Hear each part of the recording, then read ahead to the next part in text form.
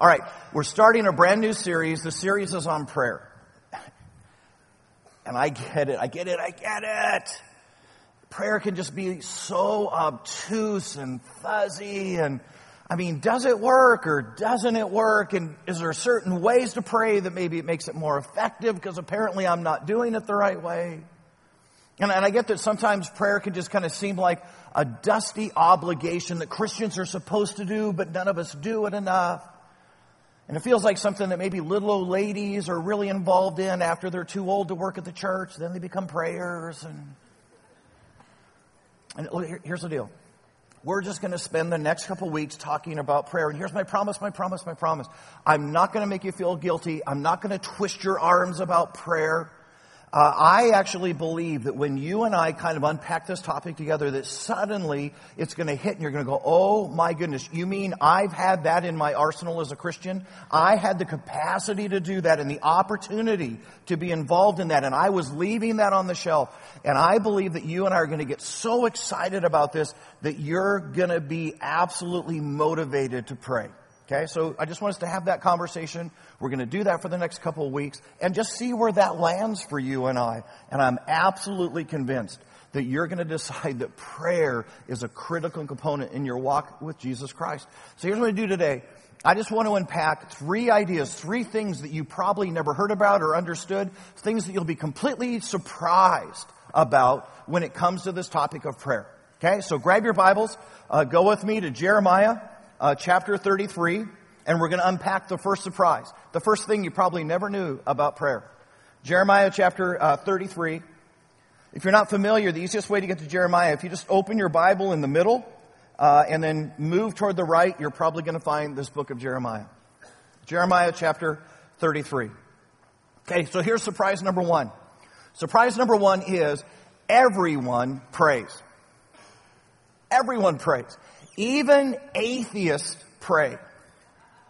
They do. It's just a matter of when they pray. When does an atheist pray? Yeah. When they've tried everything themselves, when they've made a series of decisions that have got them into a really, really bad place, when they find themselves down in a hole and go, look, I've tried every option. I've tried everything humanly possible. I have no way to get out of the jam that I'm stuck in. And in a moment like that, an atheist will stop and pray and he'll say, okay, if you're there, right now would be a really good time to prove it. Even atheists pray. Here's the problem. Most Christians pray like atheists. Most Christians wait until we've made a series of really bad decisions. We've tried to navigate life in our own understanding, in our own capacity, and we get ourselves to a place where we're absolutely stuck. And in that moment, then we go, hey, God, remember me. It'd be really, really cool if you would answer a prayer right about now. Here's how this kind of works. We're thinking about buying a house. And I'm just telling you, logically, it just all lines up. There's a better neighborhood over there. Financially, things are looking pretty good right now. You contact the realtor and you say, hey, could you find us a floor plan? And they found you the floor plan. And so you sign the papers and the loan goes through and you move into the house. It pushes your payments up and it's a little bit tight, but you move into the house. And guess what? You never did. Pray.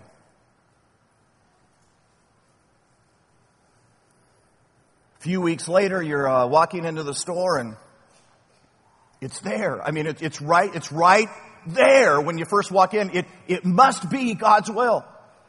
70-inch curved screen plasma 3D TV on sale.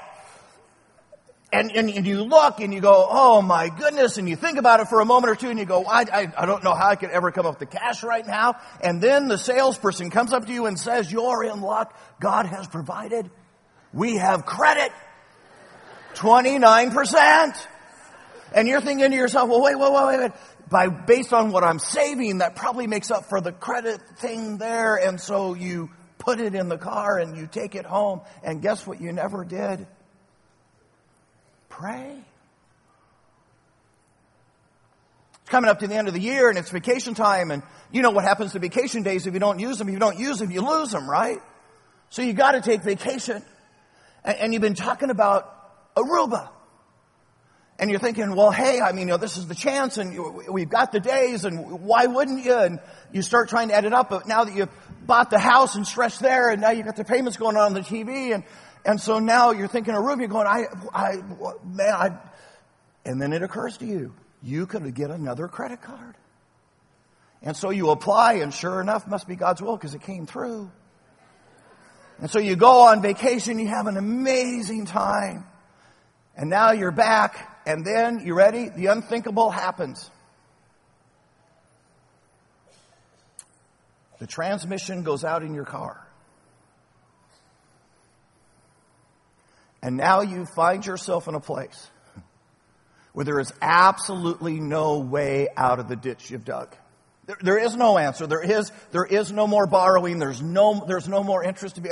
It's just bad. And so in this moment, you decide to pray. Dear God, dear God, dear God, right now would be a really good time for you to keep one of your promises in Scripture. Remember, you said, ask and it shall be given. Seek and you shall find.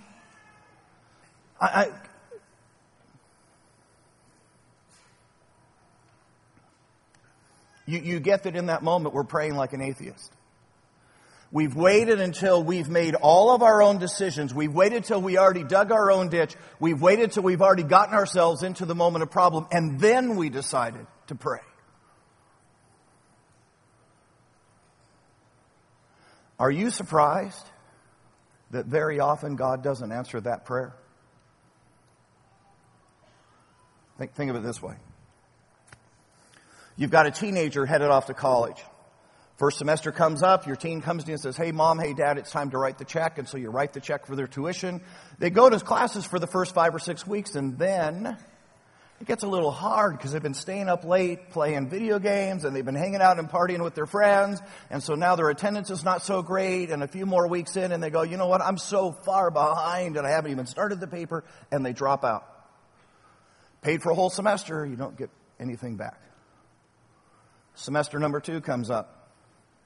This semester takes all of 3 weeks before they've gone too many places, stayed up too late, and skipped enough classes, and they drop out the second semester that you paid for.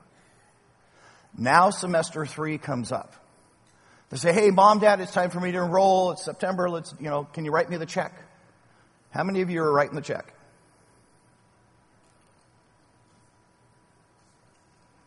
I'm not. See, I'm just going to tell you at that moment, my child and I were having a conversation. The conversation goes something like this. You now have the opportunity to find a job at greasyfryburger.com.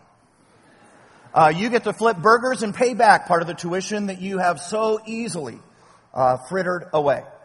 And then when you get that bill somewhat handled, you have the privilege of enrolling in junior college. Because here's what I'm thinking. I'm thinking what this has exposed is that you actually have lessons in your life that are more important for you to learn than the ones you're not learning in the classroom. So no, I'm not going to bail you out. Are you surprised that when you and I, live prayerless lives, making all of our own decisions to buy, to do, to consume, to go, to change, and then we get ourselves in a ditch because we have failed to pray, that in that moment we suddenly, like an atheist, reach up out of the ditch and say, God, now rescue me. That our Heavenly Father would say, there's more for you to learn in the ditch than there is if I took you out. And we sit in that moment and go, God, you're so unfaithful, and God, why didn't you come through? And God, how much better? How much better if you and I had actually consulted God before we made the decision? That we actually had prayed about the decision before we did the decision. Grab your Bibles. Go with me to that passage in Jeremiah chapter 33. Because here's what God says about this precise moment. Jeremiah chapter 33, starting in verse 2, watch this.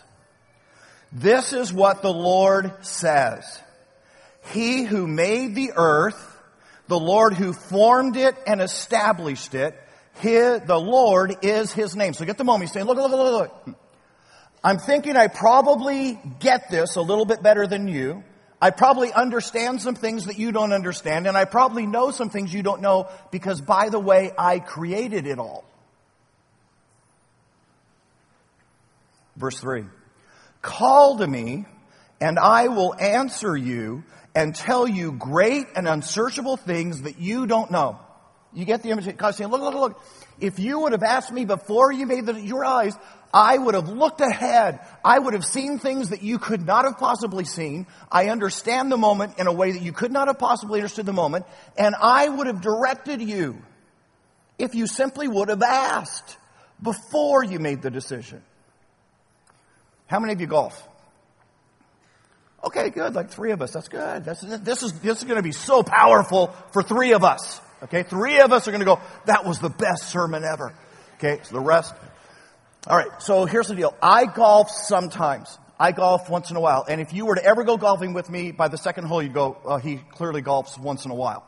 And so inadvertently, here's what happens when you only golf once in a while. I'll hit a ball errantly. It'll go offline, and then it ends up in someone else's fairway.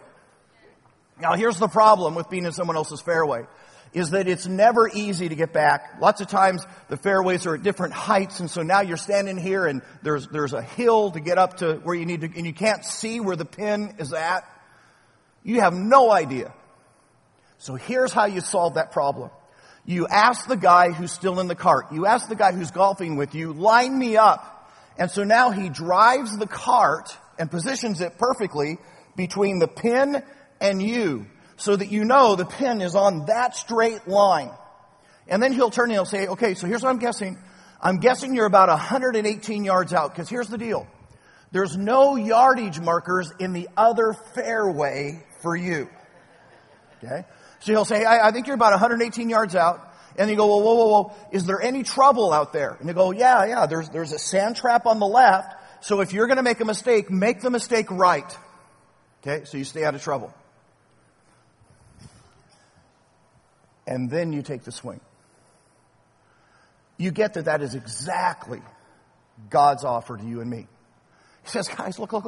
Before you take the swing, before you decide that decision, why wouldn't you pray and ask the creator of the universe to line you up on the pin, to say, whoa, you know, there's some trouble on the left. Don't head left with this thing.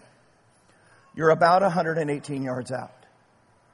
How differently would our lives turn out if the God of the universe was filling us in ahead of the decision? How differently, I mean, you realize we would miss the pit. We would miss the problem if we were lining up with prayer. And here's the $1 million question. How much time have you and I wasted? How much effort have we given away? How much frustration have we caused in our own lives because we waited till we'd messed it up to begin to pray? Because we prayed like atheists when we had created our own problem. Surprise number 2. Surprise number 2 is simply this. You have never experienced unanswered prayer. You have never experienced an unanswered prayer. And you go, whoa, Lynn, now I know you're wrong. Because I can tell you time and time again in my life when I prayed and I got nothing. I'm just telling you, it was as if the ceiling was made out of brass and my prayers were getting about 4 feet above my head and bouncing back on top of me. And Lynn, I can just tell you, you are dead wrong. And here's what I'm going to tell you. You have never experienced an unanswered prayer. Grab your Bibles again. Go with me to the book of Isaiah. And if you left your Bible open, then Isaiah is going to be a little bit to the left. If you closed your Bible, do the same thing. Go right to the middle. Start working to the right. You're going to get to this book of Isaiah. Isaiah chapter 65.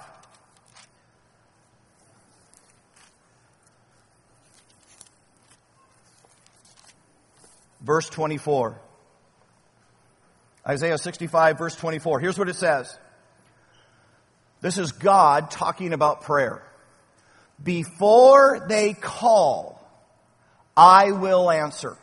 You get what God's saying? It says, before you even started your prayer, I already knew what your prayer was, and I was already working on the answer for it. Before you even prayed. While they are still speaking, I will hear. You go, wait.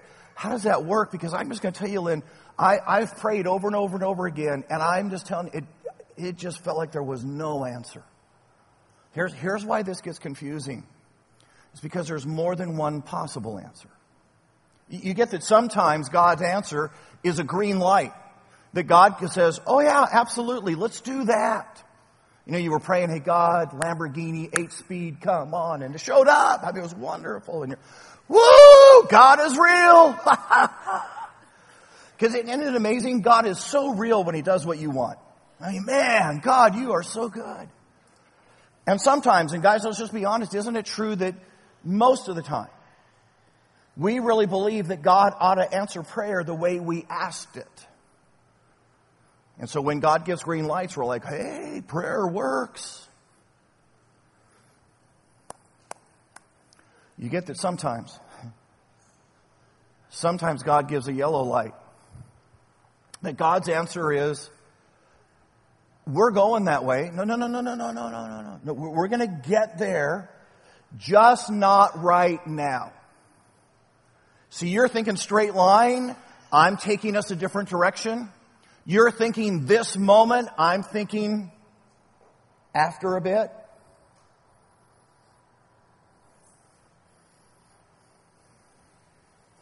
It's the young lady who prays and says, God, give me a man now.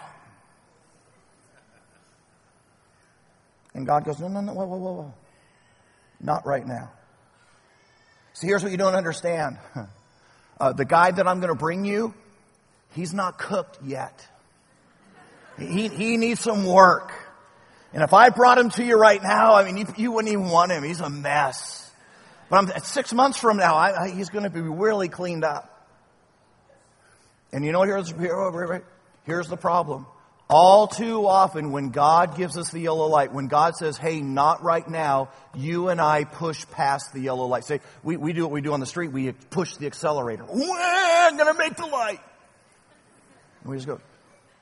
When God was actually saying, no, not right now. And so she goes and finds a guy to date. She finds Mr. Right Now.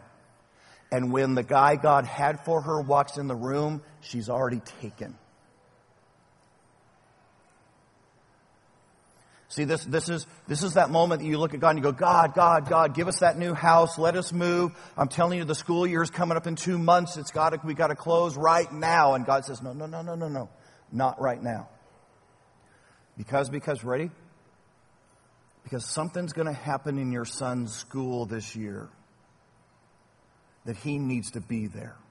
He's going to learn a life lesson in the class he's in right now that he wouldn't learn in the new district.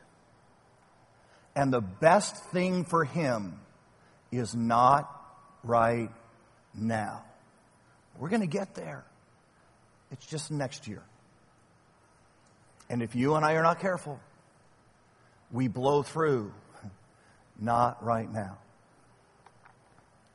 I'm pretty sure there was a moment in my life where I just blew right past.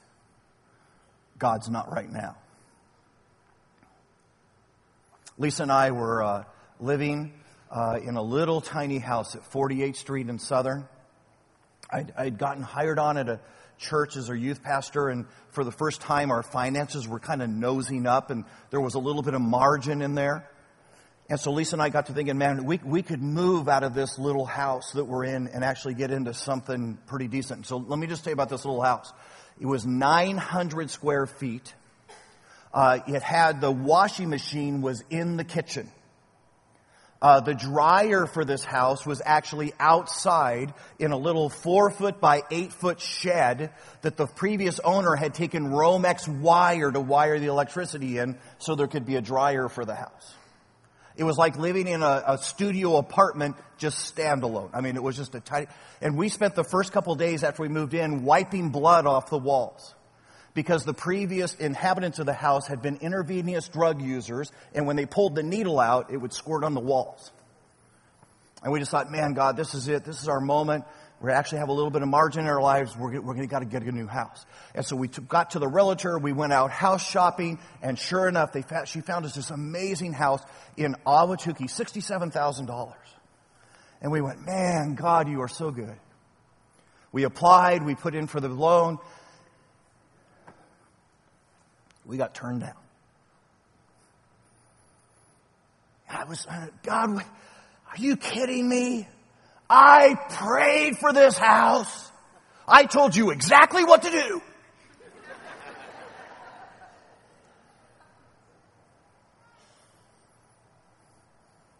So I waited a couple days, and guess what I did? I loaded Lisa up in our 1972 mustard color Datsun pickup, which is now Nissan, drove to the Earnhardt dealership, and I bought us a brand new Bronco 2. Any of you remember Bronco 2s?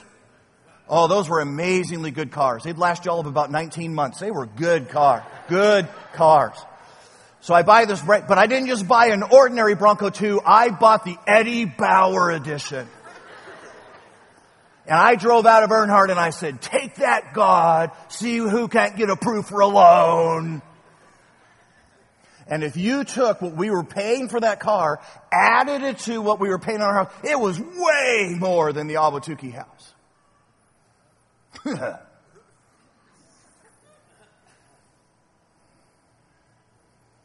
3 weeks later, Lisa walks into the front room and says, I have an announcement. I'm pregnant. Is there any chance that God in His loving wisdom did not allow a young couple to buy a house in Ahwatukee that would have leveraged us right up to the very edge of our means, because He knew that my wife was already pregnant? And in His absolute love and grace for us, He had said to us, not right now. Because if I did this, if we gave, you realize it would take the best moment of your life and make it one of the hardest moments of your life. You want to take the story further? 18 months later, I actually wasn't working at that church anymore. I got a church in California. I had to try to sell my house in Arizona during a recession. I barely squeaked out of that house that I had equity in. Can you imagine how bad it would have been and how upside down I would have been if I'd have been in an 18-month Ahwatukee house? See, sometimes God is saying, hey, not right now. We're going to get there. I mean, we're going to do it. It's just not right now. Sometimes God gives the red light. Sometimes God just says, no. No. And guys, you understand, no is an answer. It's an answer. See, we get all frustrated. We go, God, I told you exactly what to do, and you aren't doing it. And we think God didn't answer the prayer. But guys, no is an answer. How many parents in here say, you know what? I say no to my kids sometimes just because I can. Just to be mean. Dude, you are so cool. You're like the best parent in here, man. Good for you. Man, I wish I could be as cruel. I mean, as cool as you. I mean, that's just so good, man. Now, you realize most of us didn't raise our hands. Why? Because isn't the reality as a mother, as a father, that we don't say no's just because we can? We don't say no's to be cruel. That those moments of no come from a place that says, I'm trying to get the best for my kid. It's why we say, hey, look. You're not going to hang out with that group of kids. You're not going to do it. No. And our kids go, oh, you're so stupid, and I'm going to be a social reject. Come on, Mom and Dad. And you go, no. I've got enough wisdom, I got enough force, I got enough life experience to look ahead and see where that group is going. And I don't want you going there with them. So my answer, as much as you're frustrated with me and as much as right now you don't think I'm a very good parent, my answer is no. And isn't it possible that in the moments God has said no to us, He actually had the very best for us in mind? And no is an answer. Do you know it's possible to pray your way out of no? It's possible. It's possible for you to pray and say, God, oh, please, please, please, please, please, please, with sprinkles on it. Please, with fairy dust. Please, please, please, please. It's possible. It's possible to pray your way out of a no. I'm just not sure you want to. Let me see if I can explain. There's the perfect will of God. In other words, there's the thing that God says, hey, if you'll listen to me, if you'll pay attention to when I nudge you, there's this plan I've got for your life, and this plan is remarkable. I mean, the plan is amazing, and it's the perfect will of God for you. And you follow that, and your life turns out just awesome. But you realize there's also what we call the permissive will of God. In other words, it's the place where God goes, well, that's not really what I wanted for you. It's not what I planned for you. But I mean, I guess if you're going to keep asking, if you're going to keep insisting, if you're going to keep, okay. I'm just telling you, you marry that guy, it turns out different. You take that job, I'm just telling you, it's not what you think. And so on either side of the perfect will of God, there's the permissive. So you guys are all the permissive will of God. Right here. You guys are all permissive will of God. It's that place where God says, all right, I'll let you. It's off of what I had planned, but okay. I'll let you. And you realize on the other side, the outside of the permissive will of God, is what we call the sovereign will of God. Which is that moment God says, no. I don't care how much you plead. I don't care how much you cajole. I don't care how hard you try. I will not let you do that. It's the sovereign will of God. You will not go there because I'm God and you're not. Here's the easiest way to maybe think about it. Think about like a bowling alley. The gutters are the sovereign will of God. You roll a ball way offline, it hits the gutter, and the gutter says, that's enough. You're not going any further out of line. Sovereign will of God. But you realize that as you roll the ball down the lane, you can be off. You may not be rolling that ball right in the strike zone. Permissive will of God. And when you do that, you only knock over a couple of pins. I don't think you and I want the permissive will of God. I think I got the permissive will of God once. I had a friend who was dying. And man, I prayed. I kept telling God, this guy's lived such an amazing life. He's not old enough to die yet. And I'm just wondering what sort of a legacy he could have if you gave him another 20 years. God, please, please, please, don't let him die, don't let him die, don't let him die. And he kept dying. His entire family began to pray for him, and they were saying, God, please, please, please, don't let him die. Please, rescue him. And he kept dying.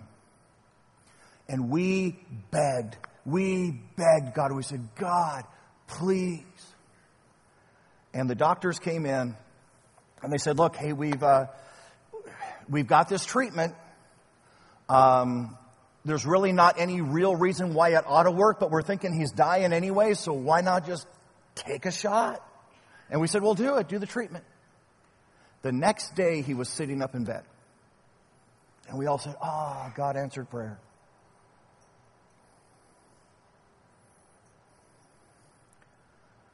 A couple years later,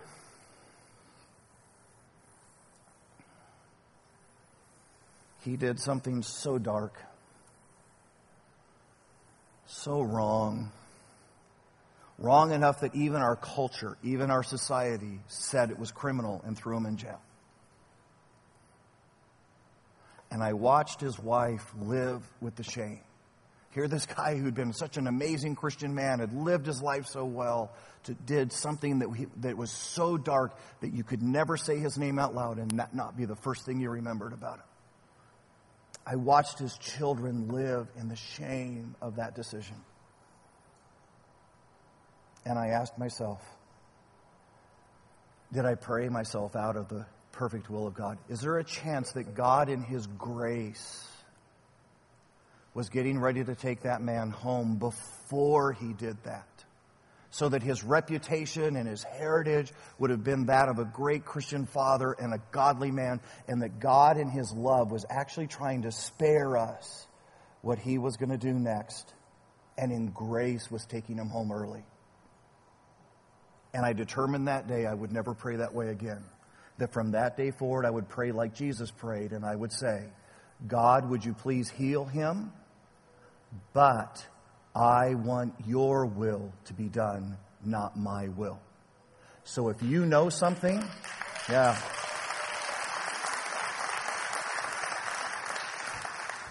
if you know something I don't know, if you've got a better plan than the one I'm asking for, I choose the better plan. Isn't that exactly how Jesus prayed? Father, your will be done on earth as it is in heaven. Isn't that what he prayed in the garden when he said, God, I'd really like to not go to the cross, but nevertheless, your will be done? You've never had an unanswered prayer. You've just had some answers you didn't like. And so my question to you today is, are you willing to live with the answers to your prayers? Third surprise. Grab your Bibles. James chapter 5. And you can get there really, really quick by going to the back of your Bible. Start going to the left. You're going to find this book of James. If you get to the book of Hebrews, that is not a home fermentation plan. Think about it. You'll get that later. You'll get it later. James chapter 5.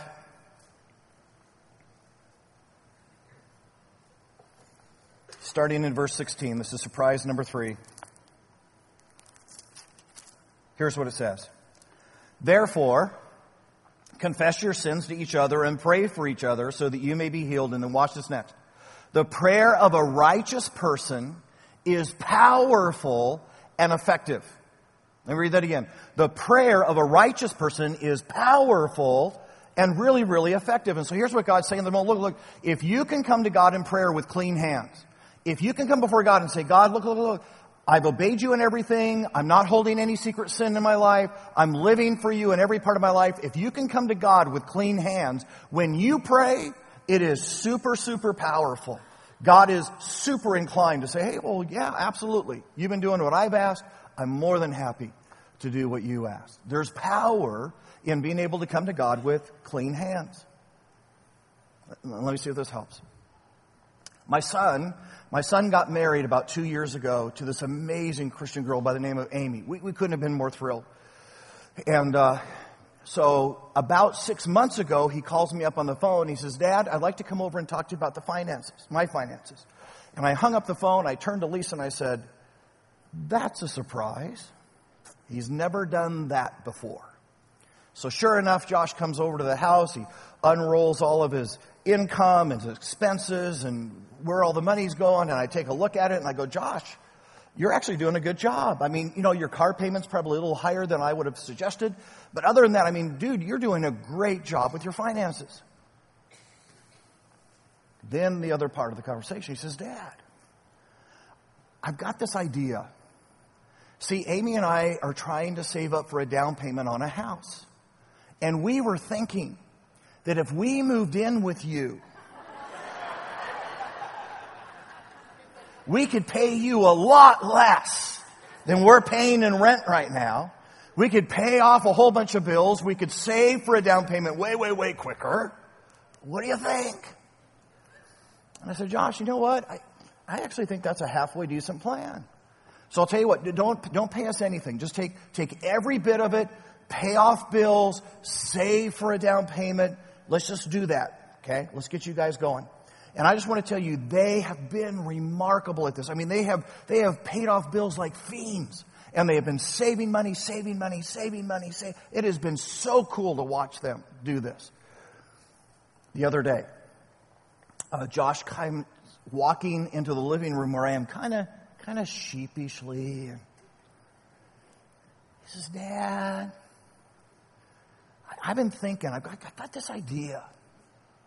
I said, well, Josh, what are you thinking? He says, I was thinking we could go in halves on an Xbox One.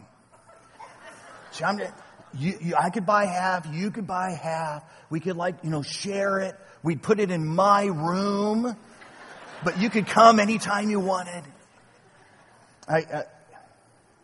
I know what happened.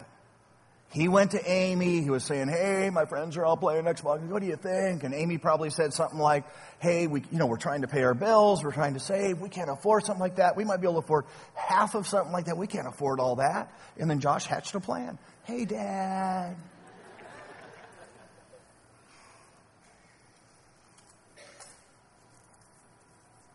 Anybody want to guess my answer?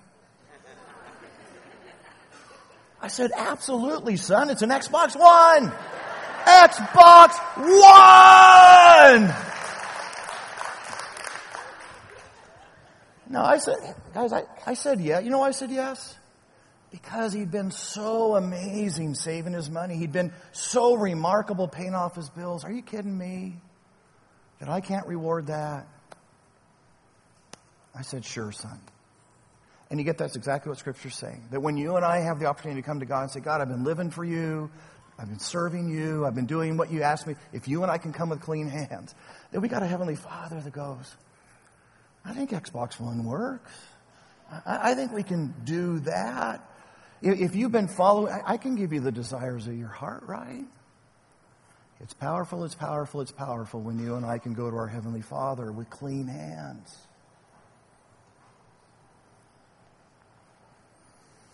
So here's the sum. If you're living your life wanting what you want whenever you want it, you're going to struggle with prayer. Let me say that again. If you are living your life wanting what you want whenever you want it, then prayer is going to be really frustrating for you. But if you're living your life hoping for something amazing, then prayer is your best friend. Prayer is an absolute necessity.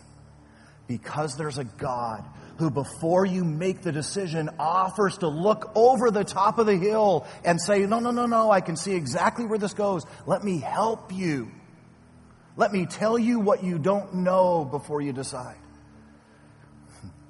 There's a Heavenly Father who's absolutely willing to answer our prayers always with our best in mind. And even the yellow lights, even the red lights are about blessing us. There's a God who says, if you'll live for me, and I'm willing to buy Xboxes for you. Why would you not pray? How could you afford not to pray? Let's pray. Dearest Heavenly Father, we just come before you.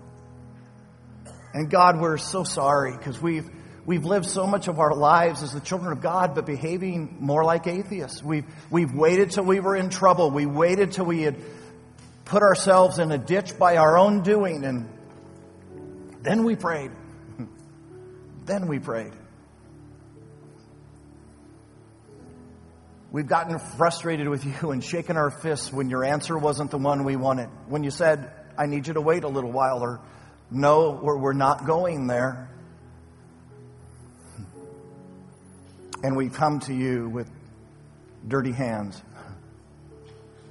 and ask for your blessing. And God, we're figuring this out. It's changing us right now. And God, would you teach us? Teach us to pray. And this we pray in Jesus' name.